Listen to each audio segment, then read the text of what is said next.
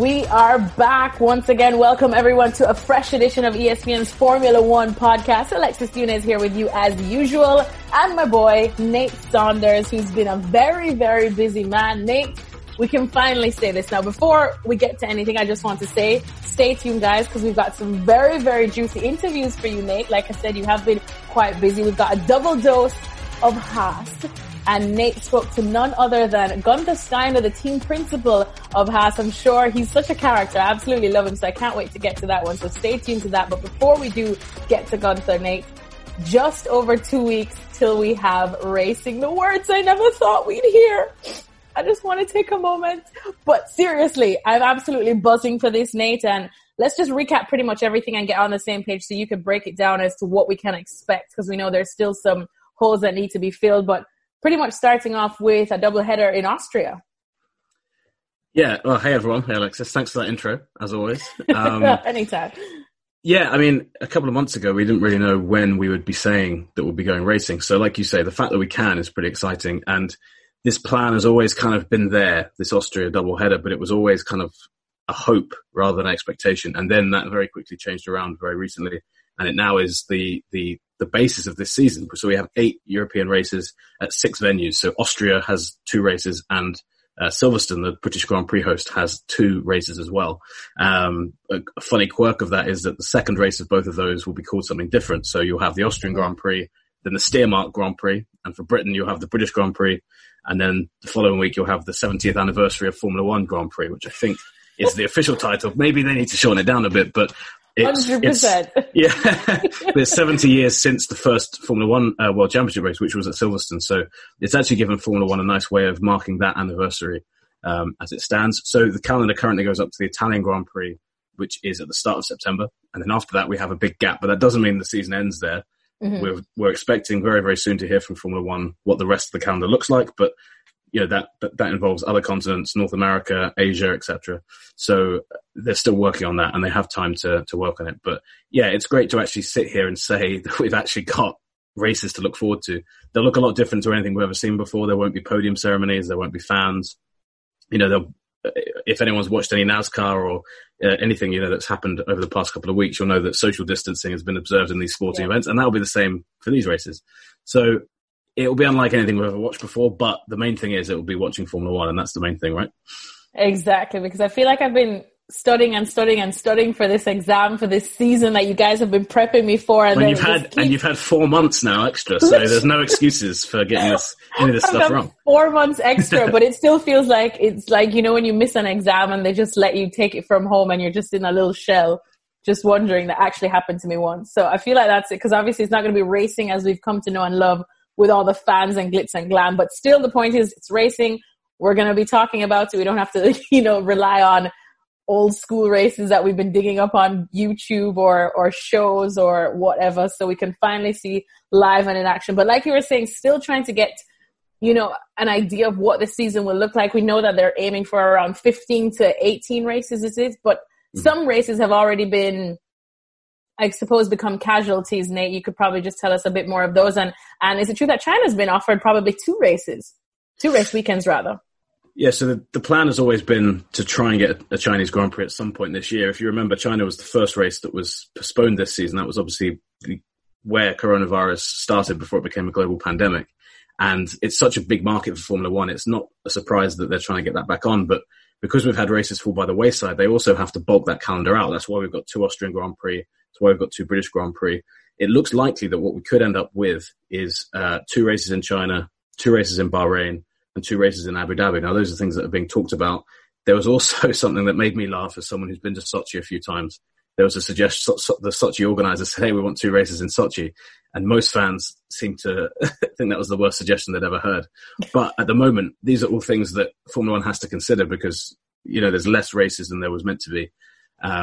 You know, we still don't know about Mexico and the US. I think both of those races, you know, will do everything they can to go ahead. They haven't been cancelled yet. Brazil is the same.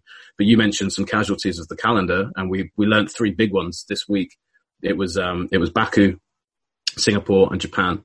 So all 3 of those, you know, some of the best races on the calendar, in my opinion, that just won't be on. And there's a multitude of reasons for that. Singapore and Baku, both street races. So you think about the lead time they need to know those events are going ahead, they just can't commit to those races ahead of time. And, and Japan have their other reasons as well for doing that. So it's a shame we won't get those races. And hopefully, there's talk of Bahrain maybe running a different configuration for one of their races, because they have a circuit basically in the middle of the desert, which has different layouts and stuff.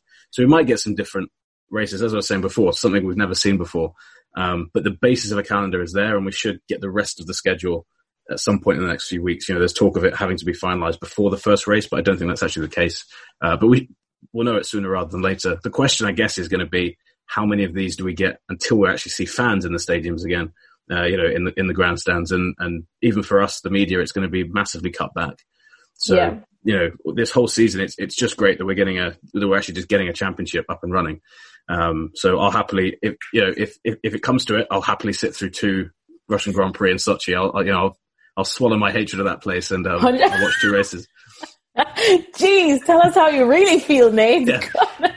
Yeah. I've been there 4 of the 5 times it's been on or something, and I just can't think of any redeeming. Yeah, it's just not for me. But if you want to go to Sochi, you want to check it out, you can do it next year probably.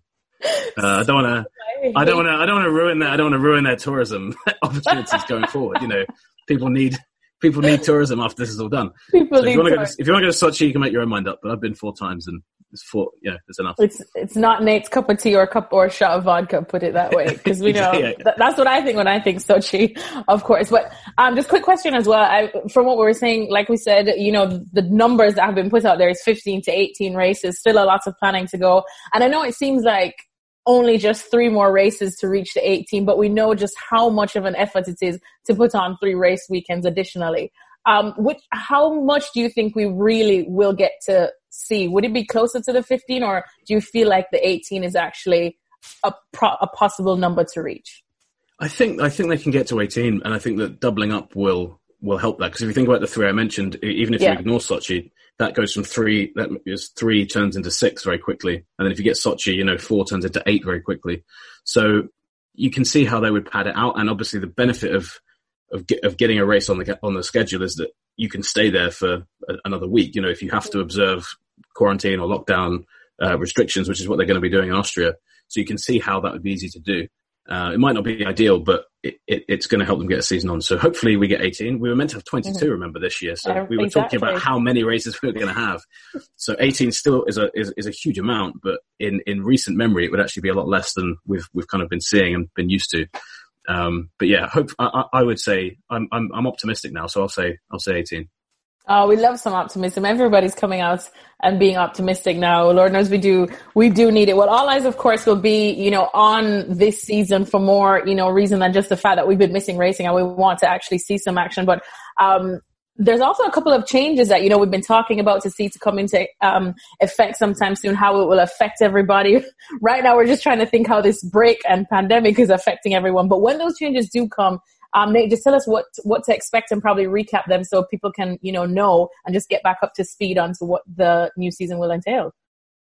Yeah, so this was actually, we're going to, as you mentioned at the beginning of the podcast, we're going to play my interview with Guenther Steiner later on. And this was really the basis of what we were talking about, because it's actually been an incredibly important couple of months for Formula One. I know there's, horrible circumstances behind why we're not racing, but as Guenther says, it kind of, as you'll hear him say later, it kind of forced people to make decisions that otherwise they weren't making. They didn't have to make, and suddenly the end product became, instead of talking about something that you can very easily justify going one way or the other, the end game was we have to keep Formula One as it is. We have to preserve teams like Williams, like Haas, the teams at the other end of the grid.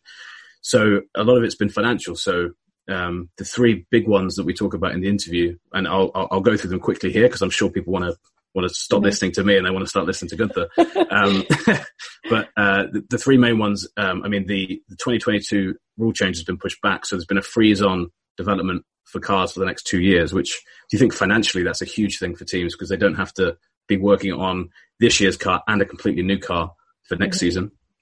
So that's going to be a huge thing. It might not be great from a competitive standpoint because it might lock in teams that, are a bit further behind, but that's unfortunately just a byproduct of where we are right now. We have to accept that is potentially something that will happen.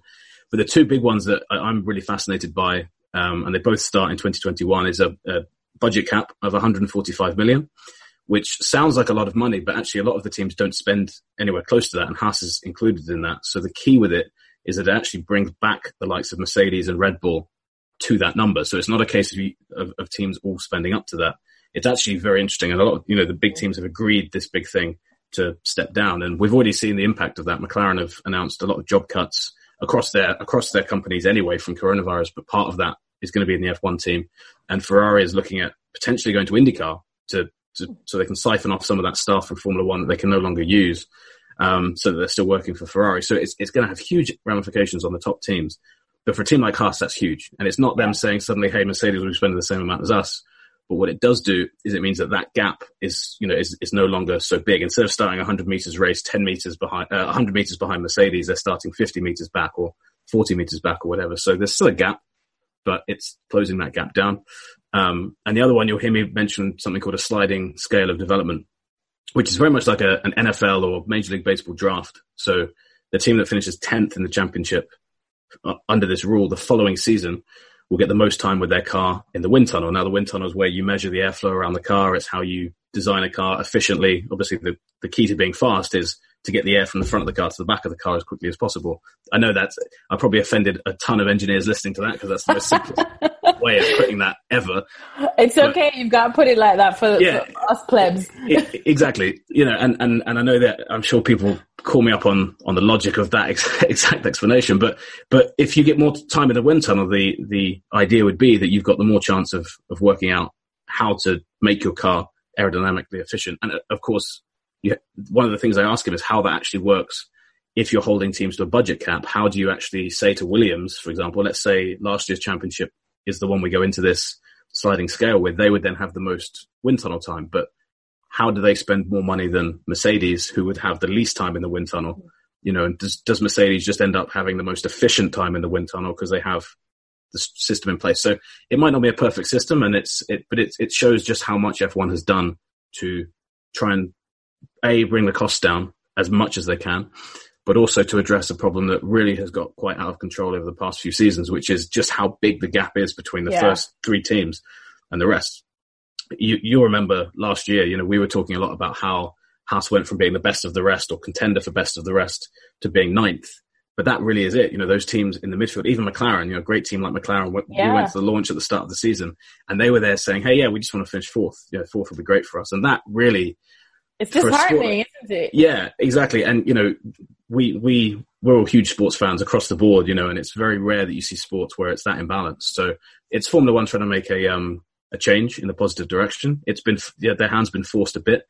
And the interesting thing as well is going to be when the world gets back to normal, are those old habits of self-interest going to come back into play? I asked Guenther that as well, what he thought. And, he was in good form. I think it was quite early in the morning, so he might not be the Guenther Steiner that you remember from Netflix, but when he's at home, if you've seen the Netflix like Steiner at Home episode, he's much more relaxed and reserved. But yeah, he's a great character, and I know you like him from watching him on that series. But he's a really interesting guy, good to chat to, and you can see why people at Haas really love working for him because he's just a passionate guy, loves racing, and really puts the interest of the team ahead of everything else, which I respect a lot about him. So hopefully it's an illuminating chat with him. And then we have Romain Grosjean next week, which Lawrence did yesterday, but we're going to push that back to next week. So we've got a double dose of Haas, as you said, just to spoil people with. Oh, they love some spoiling. Why not? All right. So without further ado, let's get right to it because you're going to tell me why you don't like Sochi. And everyone, I hope you guys enjoy listening to Nate's brilliant, illuminating chat with Guenther. Guenther Steiner, thank you so much for joining the ESPN F1 podcast. Great to have you with us. How are things going? Thank you, and thank you for having me. Things are going in the circumstances pretty good now.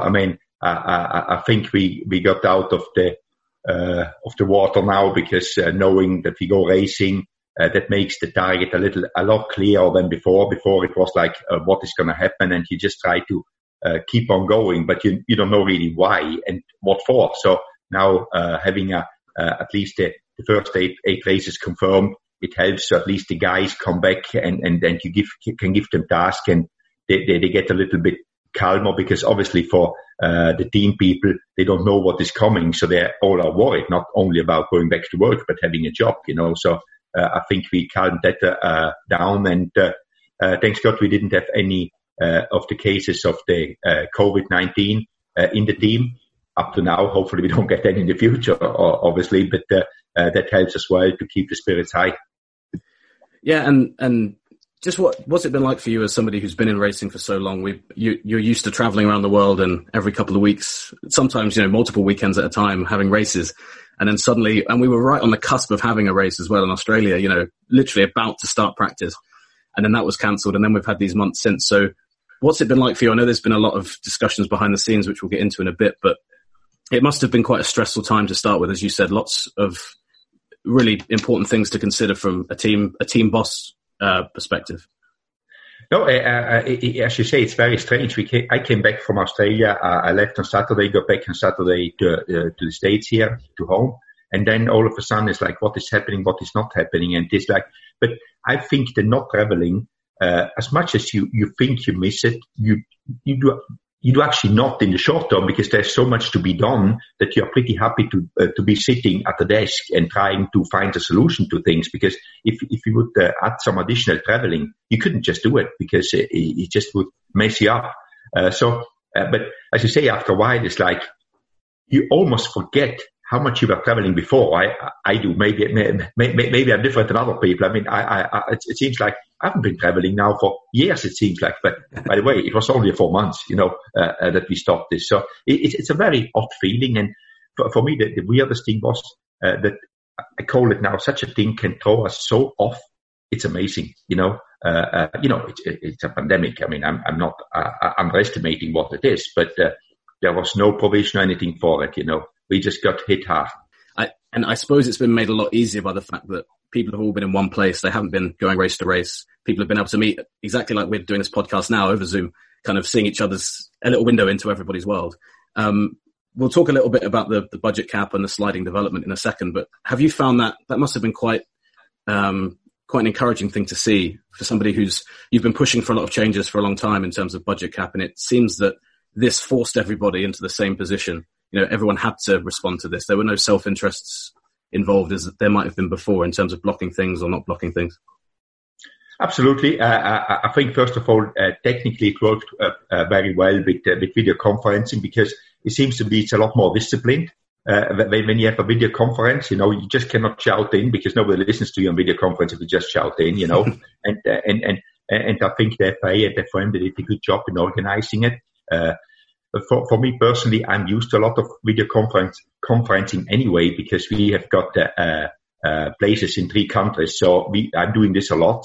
But everybody reacted good. And as you say, I wouldn't say there was no self-interest. That's a little bit going too far. I would say there was less self-interest, So, yeah. Because no self-interest in F1, I think we never can get away with that one, because it's a competitive sport, So I'm not trying to be negative about it. It's just, but everybody came to the conclusion that we need to find a solution which works for everybody, Everybody compromising a little bit will help the greater picture that we can keep on going. Because if somebody would not have compromised, that would have thrown a spanner in the works, and we couldn't have come up with a vote what we needed to get this through, to have a regulation for the future which works for everybody. And in the end, I think it worked out good. It's quite, now again, with the hindsight and being smart afterwards, it's like, why did it take a pandemic to come to this conclusion? If you think about it, we are all, decently intelligent people, I would say, and we should have got this compromise before we get put in a corner and we have no out anymore. We should come up with solutions to this. But again, hopefully we learn out of this and don't forget too quick about where we ended up because of the pandemic, and then had to do on the emergency brakes to survive. So hopefully we learn, and I'm sure we do. I make sure that I remind myself all the time on it. How fragile the whole system actually is. Yeah, absolutely, and I think that's worth bringing home, isn't it? Is it wasn't just regulations you guys were talking about in purely in how they're written down. It was the long-term future of a lot of teams, Haas included. Obviously, Williams currently now has put themselves up for sale. So that really brought home the precarious situation that a lot of those teams kind of had at that end of the grid. Absolutely. We are still working. We still have to do the commercial agreement. And as you said, I think for Williams, this has given a better chance to be sold or find an investor, because there's a budget cap now in place. So somebody who wants to come into the sport, and I'm not just speaking about Williams. I just mentioned Williams because they put themselves on the market. But it's much better to put yourself on the market with having clear rules behind you, that somebody who invests knows what he's gonna what the maximum is he's in for, So I think that's a very good thing that we have this regulation. So and it's good for everybody, not only for Williams going forward, for everybody. You know what you're in for, so you can better plan for it. Before that, there was no budget cap. It was like, more you can put in, better it is, And who would sign on in the economics, in the fragile economics like they are now? Nobody. Yeah. Absolutely. And I was going to ask about the budget cap. It's something that you've been mentioning and you've been endorsing for a very long time. Are you happy with the terms of that? Because it actually came down from what was originally thrown around 175 million. It's come down to 145, which gets scaled down over the next couple of seasons after that. Obviously, for a team like Haas, it's still more money than you would be spending year on year. But the key is it brings guys like Mercedes and Red Bull closer to you in terms of what they're spending year on year. First of all, are you happy with where it ended up? I suppose it's better than nothing, as you said. As I said before, we are never happy anyway, because, and if somebody in an agreement between 10 teams, if everybody's happy, or if one is really happy, something is wrong because he got an advantage. So I think the task for FOM and FIA was to make everybody a little bit happy and a little bit unhappy, and find that compromise that everybody can live in. And I think we found it. As you said, we are still under the 145 for next year, which are talked about. But I see it like this. Before, we had the gap between us, or the smaller teams, and the big teams of between 100 and 200 million, maybe 150 million. Now the gap maybe is 20 million. If I would say that is not better for us, I wouldn't really understand numbers, in my opinion. So it's a lot better. Is it ideal? No, but it's a lot better, And I think the fair play to the big teams. When I look at the numbers now that we're going to now to budget planning, and for them to come down to these numbers, they got the job in front of them, because I know how I know how it is to work with these numbers, because that is what I'm used to since 5 years.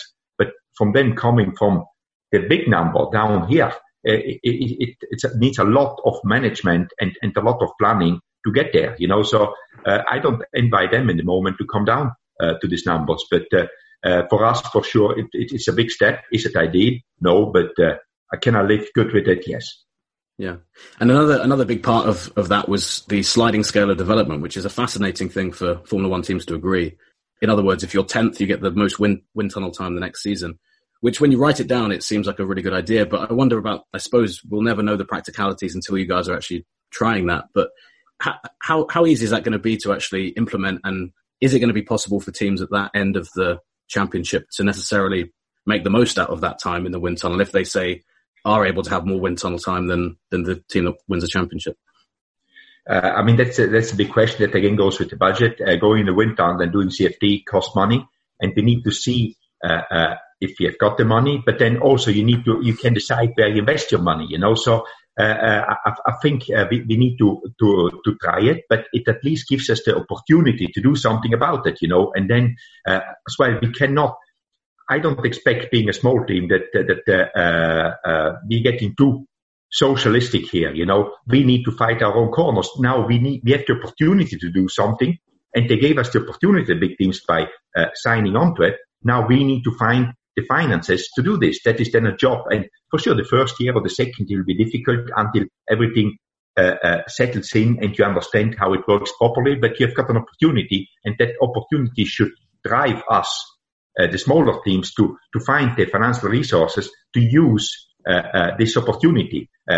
We cannot ask now. The next thing is we should ask the big teams if they give us money to use that additional thing. But I think they will disagree with that one. But I think giving the opportunity and having the chance to do it, it's a step in the right direction. And maybe the big teams voted for it as well because they said maybe they cannot use it anyway, because they don't have the finances. So, but it's there. So if we are clever, we will find a solution to use it to our advantage.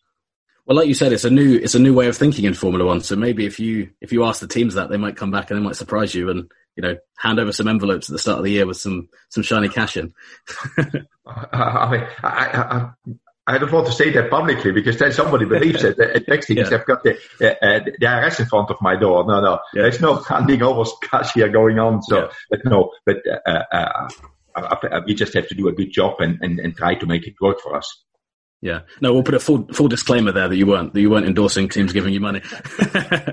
I don't accept any envelopes, Yeah, just for whoever's listening. Yeah. And just finally on the future rules, and you kind of touched on it a little bit, Guenther, which was you said that it wasn't a complete change away from self-interest. It was obviously still there and always would be there. But do you think, is this mindset, has it changed permanently, or are you concerned, or do you have any concerns that maybe 2-3 years down the line we start seeing the bigger teams kind of naturally acting that way again, which I suppose you can understand because they've got a championship to win, etc. Or has this changed the mindset going forward long term, do you think? Have people seen the bigger picture? I think we will tend to go down to the old habits. We are human beings, but I don't think it will be as extreme as it was before. And I think to get in to have this big financial gap between the small and big teams, it will be just difficult to achieve again. Because I always said, in the beginning, when the budget cap came out and it was at 175, everybody said, yeah, but this is too high.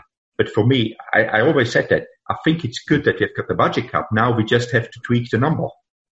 I mean, just is a big word as well here, and then what did we do? We came into a crisis. We had the budget cap. We tweaked the number. If we would have come into this crisis without having a financial regulation with the budget cap in place, we would have not ended up where we ended up. Because you couldn't do it in this short period of time to introduce a budget cap from nothing, a financial regulation. I don't know if you looked it up on the web. It's on there. It's something very good written and it takes time to do it. It took a year to write it, So we couldn't have done that in 2 months in an emergency. So the regulation was there and now we have the opportunity to go up and down with the number. And if at some stage, and I hope that Formula One, we end up to get more revenue from sponsors, from F1, because we have got more viewers, then we can talk about increase it again. But it needs to make sense. But at least we have got something there, a platform we can work with. And I think that was the best thing ever happened. That I think it's over a year now ago that it was started on the financial regulation and to implement the budget cap, and it worked. I mean, we see it work. Maybe we just got lucky that we did it at the right time, just in time for this pandemic, to be prepared. But again, somebody thought about it and said, this is what you have to do to make F1 future-proof. Yeah, absolutely. And I think most people would agree that it certainly looks like it's been future-proofed quite well. And I suppose we can turn to the future now. And you mentioned it at the beginning of our chat. We know now we're going to go racing in Austria twice. So good that we're going to get it twice in 2 weeks. And just on that as well, I mean, you said it feels like it's been 4 years. It definitely does feel that long since we were in Spain doing preseason testing. But that gap, you guys obviously have data from preseason testing, but you've just had to wait longer until you can see it in action. So how much of a difference, just from a pure performance point of view, do you think that's going to make? Because you guys still don't really know where your car is related to everyone else, but that's the same for the other 9 teams you've got going. So that Friday practice session is going to be fascinating, and teams are going to be learning those cars for 2 weeks, I suppose, again. Yeah, I mean, it will be an eye-opener for all of us. And I don't know, I was asked maybe a week or two ago, where do you think you stuck up? And I had to really think about it because, with all this happening, you focus so much more on the survival of the team and to make sure that we are here in the future than on the performance. So now we need to go back to that. Anyway, I like most is go racing, and try to find out where we are. But I'm with you. I cannot wait for Friday to see where we stack up, and hopefully we stack up good. But I have no idea because we didn't do as Haas any developments in the period. We were shut down and we started up again. So we come back with the same car we had ready for Australia. While I think some of the bigger teams, they had already some upgrades planned for this period and they could do them. So we in the moment need to keep our head low, because we just need to go through this season and make the most out of it, of what we have got, because I'm sure you're aware of that the financial situation is not fantastic for anybody in the moment, not knowing how many races we have got, how much money we will get from FOM and so on. So we just need to be careful and manage that properly and maybe even live with a little bit less performance than we would have done without having the pandemic and the uproar in F1 with all this changing. So in the moment, I'm happy to go back racing, to go back out there and then build up from there again. For me, it's more like going back a little bit like where we were in 16, It's like a new starter. It's a second time starting up. Start slowly again. Make sure that you do everything right and get going again. Yeah.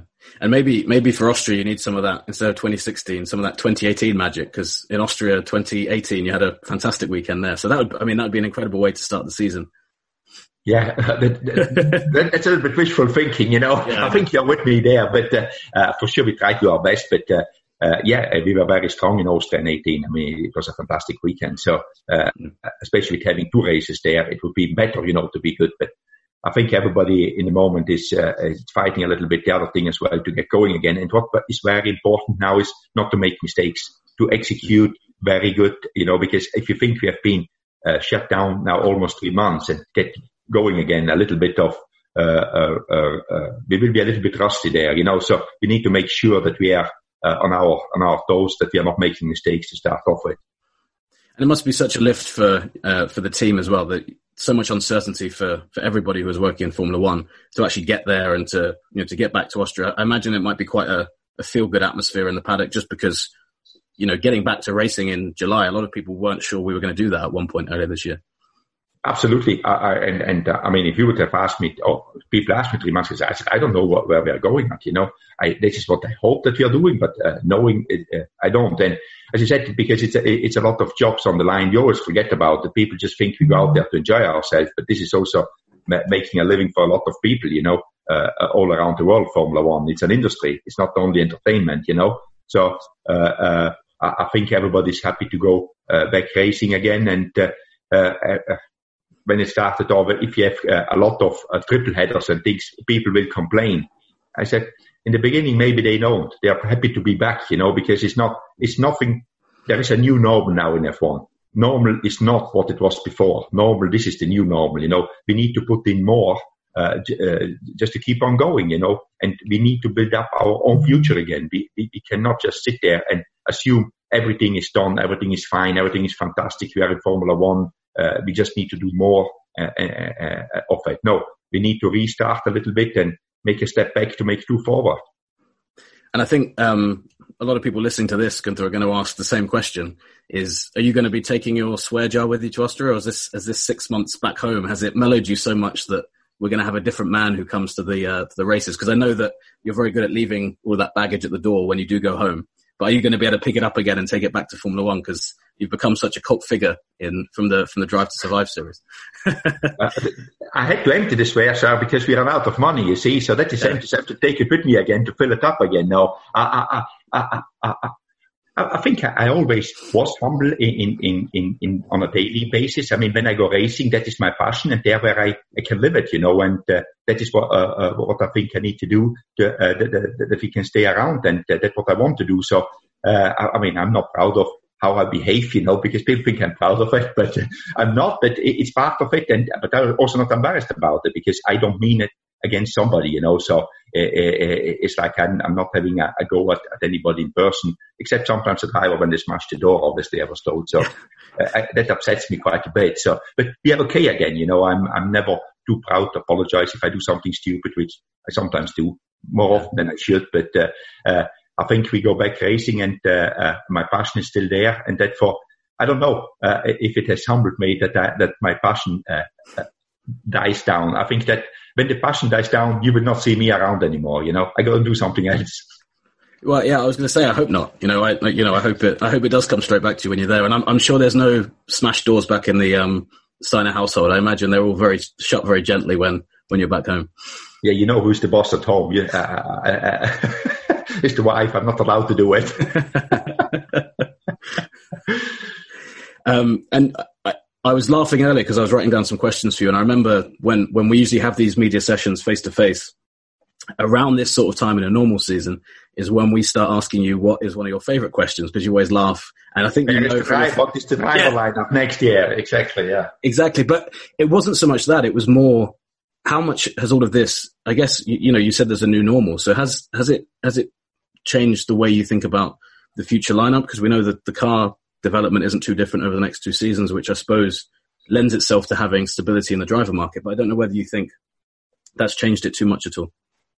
No, and the driver lineup is something we haven't discussed. I mean, I was too busy to getting everything or keeping everything plotting away and getting ready for when we go back now finally racing.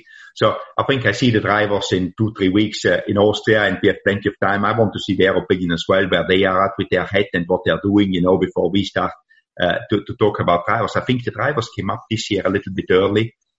It's not early the time, as you say, it's right that you start to talk about, but normally at this time, no big contract was exchanged like we had this year, which was very odd. I mean, that Sebastian is leaving Ferrari and Carlos is going there, and then Ricciardo is going to McLaren. So normally, in a normal year, that wouldn't have happened. I think somebody just got bored and took advantage of it and said, hey, let's do something which we normally do afterwards, and let's get it done now. So, and I'm just joking about it. I don't know if that happened or not, but obviously it's very unusual that such a big driver chain happens this early. So everybody was made aware of, we have to speak about drivers now, so no, it's still a little bit early and we haven't done any racing. So, I'm not in a hurry to speak about drivers, but for sure it will come quick once we start racing, to be honest, and it's the time, and also, we need to focus on it. We need to get prepared for next year, obviously.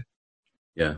Oh yeah. I thought I'd just be the first one of the year to ask you that question, because I'm sure you're going to get it more and more as it goes on. So apologies for that. I could see your face as I asked you. You thought, I can't believe we haven't had a race yet and he's already asking the question. Just finally, because I appreciate you joining us. I know it's early morning there in North Carolina.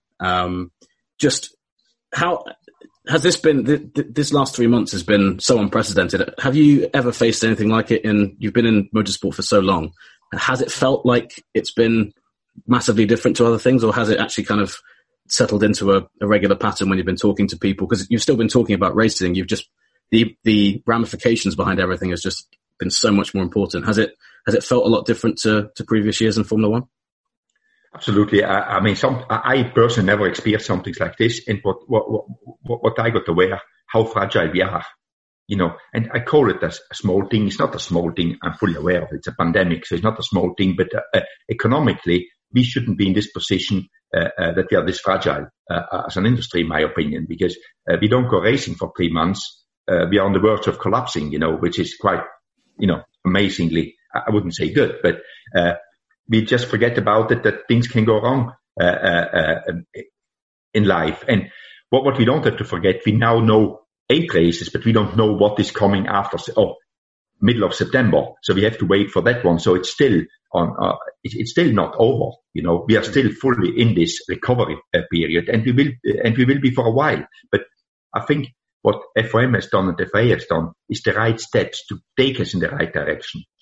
That they have taken the leadership and take it in their hand. And I wouldn't like to be the person negotiating with these racetracks all around the world of getting permissions to race, spectators, non-spectators.